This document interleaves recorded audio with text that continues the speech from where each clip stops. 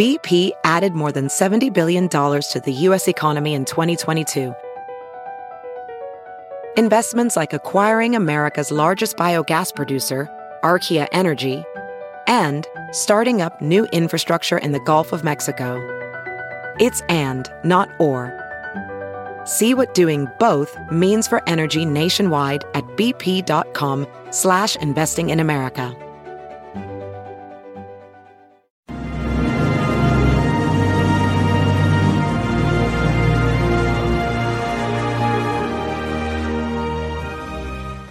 Hi, everyone. Judge Andrew Napolitano here for Judging Freedom. Today is Friday, May 19th, 2023. It's about 2 o'clock in the afternoon here on the East Coast of the United States.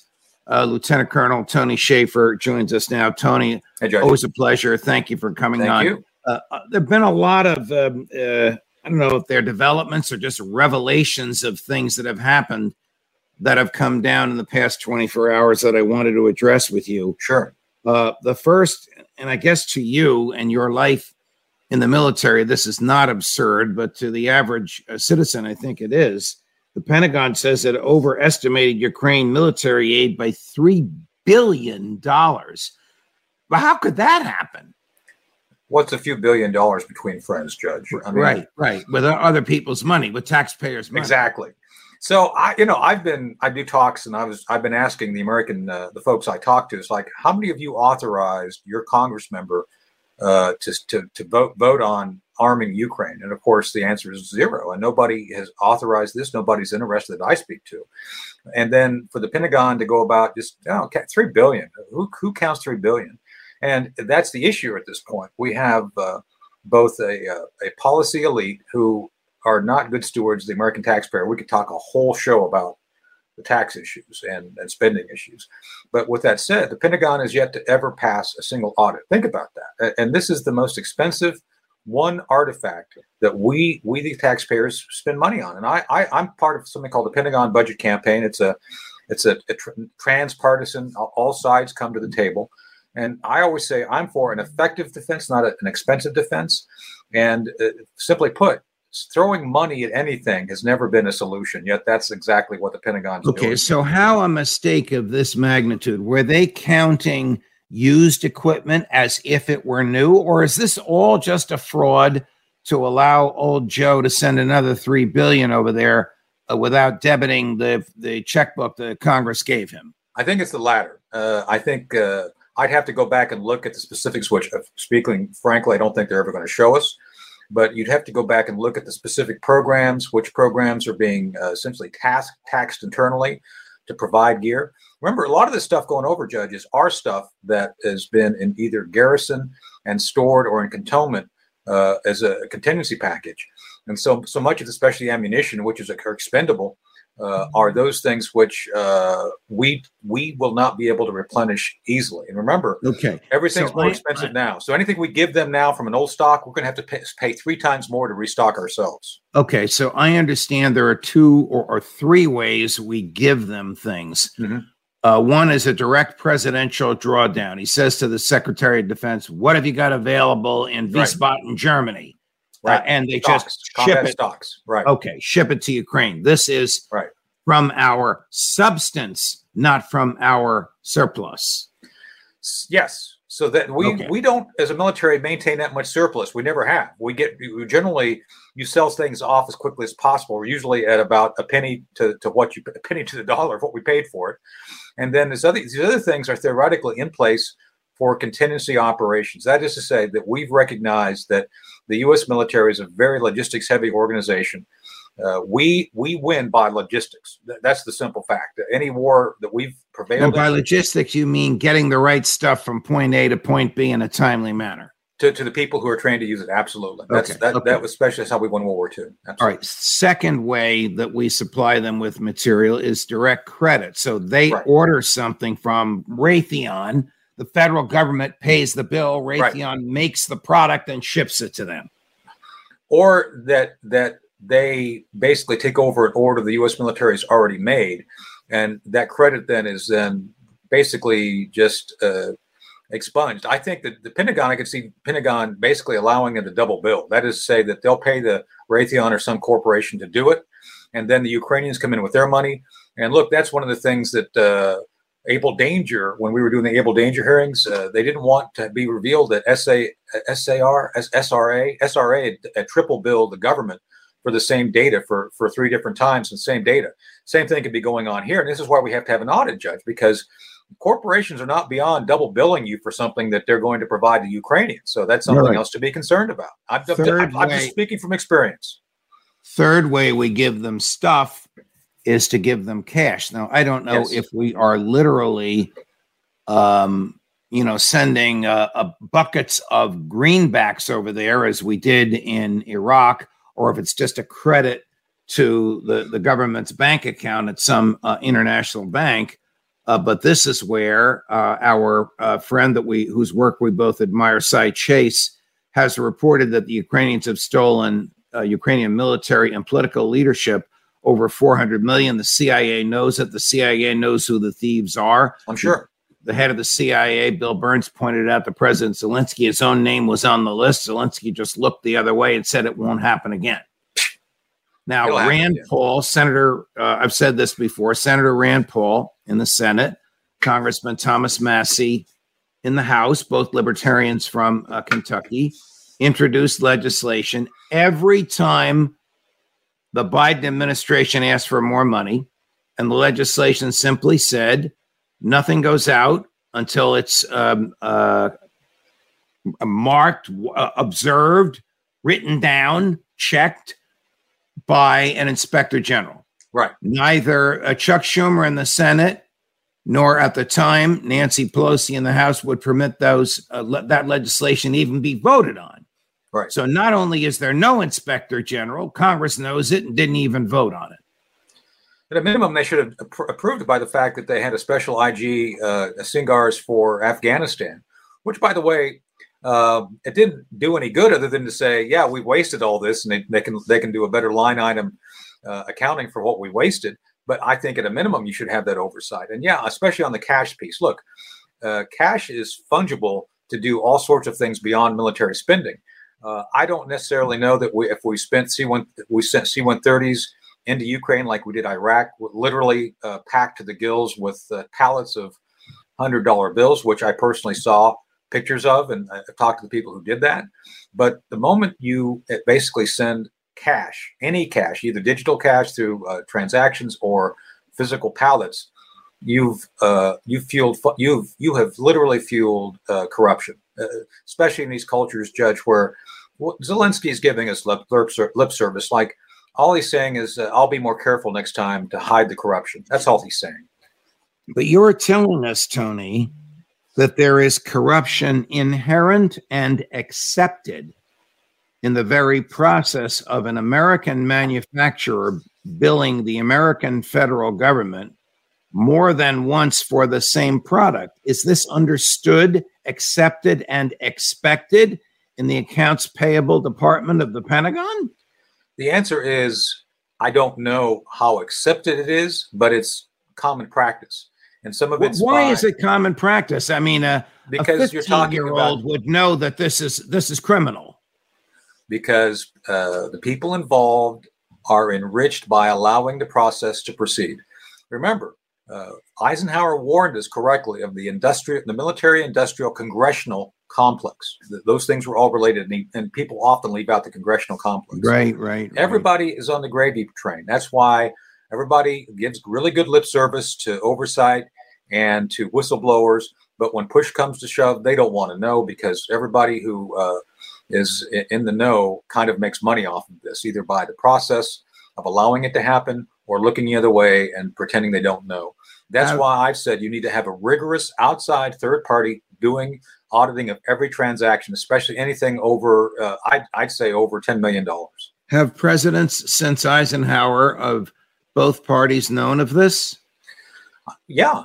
Look, once you start studying the process and understand the acquisition process and the billing process, there's an inherent set of spaces for these things to happen. Judge, when you're talking about billions of dollars, millions can go missing easily. It's like this whole thing we're talking about today is the premise, the $3 billion that the Pentagon misunderstood.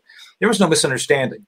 It's people who understand very well that budgetary process and use it to their advantage, either to the corporations which they support or to the members of Congress who benefit within their district of having all this money come in there. Remember, all that money that's going to Ukraine, it's not going to Ukraine except for those things which we mentioned, like the actual currency that's being paid. Everything else, all these credits are spent in Washington to enrich U.S. corporations. So nobody wants to stop that gravy train. And I would argue it's one of the reasons Biden and his administration are so sloppy on strategy, because the defense industry doesn't care. They're going to make money off this no matter what. It's just the way life works, and I don't like it. I'm just speaking to my understanding of the process, and right. I think it's corrupt. I mean, is this generally understood amongst the military state? Yes. Your rank, lieutenant colonel and above. I don't expect. Well, no, I mean, to understand. No, not all lieutenant colonels know this. I mean, Judge, I worked at a strategic level most of my career, and I was in the room, as you know, with a lot of the principles we talk about often, right. And so. No, I was exposed because of the level of work I did with, the Joint Chiefs, with the White House, with the actual war plans at that level of where we would have to figure out the resources available, the intelligence necessary to drive the proper strategy, and how to put everything together and implement it. So I've seen these things from the perspective of someone who was in the room with, I've advised more than one chairman of the Joint Chiefs. I've advised more than one director of the CIA. And because of the nature of kind of the work I get pulled into, it's like the mafia, Judge. We never retire. We get pulled back in. Sometimes. Right. So when I mention this to Colonel McGregor, Larry Johnson, Phil Giraldi, I think Ray they'll agree with me. They're going to say, what else is new? I think they're going to back me up on this. Yes. Wow. And that the American public doesn't know this, and these schemes have been going on, and members of Congress know about it, and you say presidents of the United States have known about it, is just beyond the pale. Yeah. And then the other thing, I mean, certain members of Congress like Thomas Massey and Rand Paul know it, but they fight it. And I've been in the room with both of their staffs, with Thomas several times, talking about some of these issues. And the best we can do is try to instruct them properly. Danny Davis, I helped Danny Davis when he became a whistleblower on some of these issues. So right. I think a number of us try to speak truth to power, but the incentive is not there to be able to be successful because there's so much money involved. Okay. As we speak, the G7 is meeting at the site of one of the great mass murders in history, Hiroshima, where Harry Truman killed tens of thousands of innocents on a Sunday morning and the days and weeks following by dropping an atomic bomb on Japan right before it was ready to surrender anyway. Okay, I just had to get that in. However, there they are. They're actually laying wreaths at the site of where people were incinerated and obliterated. President Zelenskyy is going to join them tomorrow. Now, Ukraine is obviously not in the G7, Tony, but right. They are preparing new sanctions against Russia. How crazy is this? They're going to deny their own countries, every single one of which is hurting, every single one of which is suffering from rampant inflation, from the United States to Germany, from Great Britain to France. They're going to deny their countries the ability to import raw materials from Russia, of which Russia has plenty. Right. So the first round of sanctions didn't work because Russians knew they were coming and they'd already made plans to, so there was a bump in the road. They did take a hit, but they knew it was coming. They prepared for it. I suspect the Russians have done similar here. Remember, 75% of the current transactions, as I recall it, this is a rough order of magnitude estimation, 75% of all Russia's transactions are with nations who continue to work with them, which is two big ones, India and China. So, Russia's going to be able to plan around this, and there's going to be people who are willing to either buy their oil and their resources and sell them goods in return. And these other folks, I think, are spitting in the wind, so to speak. It's like, okay, you can do the sanctions, but they're not going to have the effects you think they are, and they're just going to essentially come back, boomerang back on their own economies, which is we're seeing. This makes as much sense as tariffs, which of course are just the cost of which are just passed on to the consumers right. of the country that imposes the tariffs. Right. All So right. goods and services are not something the Russians are going to have a hard time working around, and that's what Again, the fundamental issue here, Judge, is the G7 and Ukraine are not willing to fundamentally address the core issue of what's going on here. Russia has said historically they need to feel secure. The fundamental issue is that they do not feel secure, and they're willing now to fight to retain their need for security. They've been invaded several times. This goes back to Tsar, I can't remember which number Tsar, but was one of the Tsars. Right. They've been invaded over and over. So as long as you fundamentally ignore the fact that the Russians feel, not how you feel, not how we feel, as long as you ignore the fact the Russians feel that you are imposing on them territorially in such a way that makes them feel threatened by us, then nothing's ever going to get better. Before we get into the F-16, and I'm not pro-Russian. I'm just saying. I know that, but before we get into the latest on the F-16s, which is the 800-pound gorilla in the room this afternoon, I just want to read you what one of our commenters wrote. We get hundreds, sometimes thousands of comments per second. You draw a lot, Tony. You have a lot of fans out there who followed you for years. Well, thank you. It's pretty. I won't read the person's name or even their handle. Sometimes it's not even a real name. It's pretty impressive that the entire West is throwing weapons and money at Russia, and the West still can't win. This will be a historic victory for Russia if it can win. So I think it's a prescient comment. Look, the F-16s. We keep going weapon system to weapon system to weapon system, somehow thinking that's going to be the key to victory for the Ukrainians. It's insane. Strategic thinking and understanding how to counter specific military capacity and capabilities is how you win. This is not how you win. Let me give a kind of analogy of what's going on here. But even if they give F-16 to the Ukrainians, if they do, giving the F-16 to the Ukrainians is like giving an Audi TT Audi 2002 Audi TT to a team racing at the Indy 500 against cars 20 years better and faster. I love the F-16. It's like a little sports car, but it's not adequate to have any net success on the 21st century. I gotta read this comment because it's hilarious on a Friday afternoon. Can I have an F-16 too? I'm out of beer and I'm out of F-16s. Well, maybe I hear there's a lot of Bud Light available if you go down to the local. Oh God, we know where you can get Bud Light, and that's where they make it because they can't sell it. Okay, so is it a game changer? No. For President Biden to say to our NATO allies, we built and sold you F-16s. We did so under conditions that you can't give them away without our consent. We're now consenting for you to give them away. And at the same time, there's one right there. You tell us about it in a second as soon as I finish talking. And at the same time, we're going to take Ukrainian pilots who've been flying 30 and 40-year-old Soviet pieces of garbage and train them to fly F-16s. Yeah. Let's break this down. First off, the F-16 at its time, it was part of the Boyd Revolution. Boyd and his guys came up with a lot of effective weapon systems. The F-15 Eagle, and this was one of them.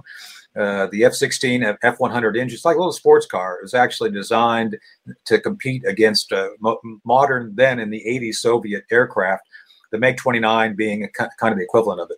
Anyway, the Russians have long moved past the MiG-29, and we have too. So this is not modern. It is not something upgraded.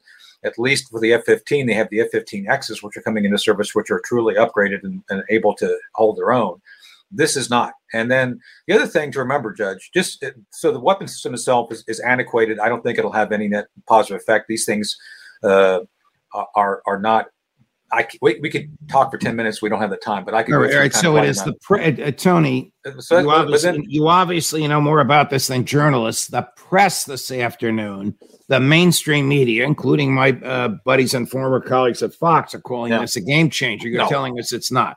It's not. And the second thing. So even what does the F-16 do? Do they get in dogfights with other planes, or do they carry a bomb or a missile? It's a multi-role fighter. It can do a little bit of both. It can do fighting. It's a very sporty little aircraft. It's designed to do air-to-air combat. It does it very well, but it's not stealthy. It does not have 21st century countermeasures or stealth. It's not that. It can do ground attacks. It can carry a good amount of ordnance. It's not as good as an A-10. A-10 is optimal for that. A-10s will probably serve for another 20 years. F-16s do not have. They can do some of that. So it's kind of a Swiss Army knife in many ways, but ... it's not designed or upgraded to the 21st century, to the modern combat threat. And let me hear one other thing real quick. The other thing is training. That's just what I was going to ask you. How long does it take, and what does it cost to train a pilot? Well, it costs very expensive. I mean, those things cost a lot because of fuel, maintenance, upkeep. You're talking about probably $10 million a person to get them adequately trained to go in there. That's a rough order of magnitude based on everything. I wonder if that's even coming out of the 113 billion. Well, I don't know. Well, a lot of that will be absorbed by the Air Combat Command in the United States, who trains all these folks. It's just, it's going to be incidental to. All right, so you got a 25-year-old, it's hypothetical, a 25-year-old Ukrainian pilot, well trained, but trained on Soviet planes that are older than he is. How long will it take to bring him to Fort Sill, Oklahoma, and train him to fly these things? You're better off taking in someone who's 20, 21, because the last thing you want, Judge, is someone who's already been trained in Soviet aircraft, Russian aircraft. Because what happens, because you get flying an airplane, I used to fly helicopters. Look, you got to understand the process. You understand checklists, you go through, you understand how everything works. And for the instrumentation, the Russian system of teaching and what they use for that is completely different than what we do. So the idea here is that you have to basically untrain a Russian trained pilot and then retrain them. And then in times of stress, the things they were originally trained to do may come back. There's some incidents I've seen happen. For example, this is a bit of an obtuse but apt comparison. A few years ago, there was a 737 that blew out the entire front cabin, Hawaiian Airlines. And so during that incident, one of the pilots was a former Navy pilot. And they reported that during that stressful moment, he kept trying to reach up and pull down. What happened, Judge? He reverted to his Navy training, and that's how you eject out of an F-14. You basically do that. So what I'm saying is that whatever you're inherently first trained to do, your instincts are to go back to that. So you've got to be untrained from all those bad habits that you got from learning Russian. So, all right. So it's almost like muscle memory. Exactly. Very difficult to unlearn. It's very difficult to unlearn. And then you put them in weapon system, in technical, in our controls with our weapon systems. It's completely different. Literally. Okay. Let me go back to my question. A 19 or 20-year-old, intelligent and healthy Ukrainian member of the Ukrainian Air Force, whatever. Yeah. How long will it take Americans to train this young man or woman to fly an F-16? You talking months or years? We're talking about at least a year and enhanced training. So if you're talking about someone who's coming in with no background, kind of from scratch, about a year. If you're talking about trying to unlearn someone bad habits, it could probably be longer than that. So, and you're talking about $10 million per human being being trained to go through the entire cycle. Yes. Wow. Tony Shaffer, no matter what we talk about or when it is, it's a beautiful, sunny spring, summer-like Friday afternoon here in northern New Jersey. Thank you for coming on. Thank you for enlightening our viewers and listeners on all of this. We'll see you next week. Thank you. Thank you, my dear friend. If you like what you saw, like and subscribe. We're just on the cusp of 150,000 YouTube subscribers. Boy, would I like to break that number very, very soon. Oh, and I'm back here in about 10 minutes on the breaking news of today. A dissent by Justice Neil Gorsuch, which I couldn't have written better. One of the greatest defenses of civil liberties and attacks on the American lockdowns during the COVID years that I have ever read. More as we get it in just a few minutes. Judge Napolitano for Judging Freedom.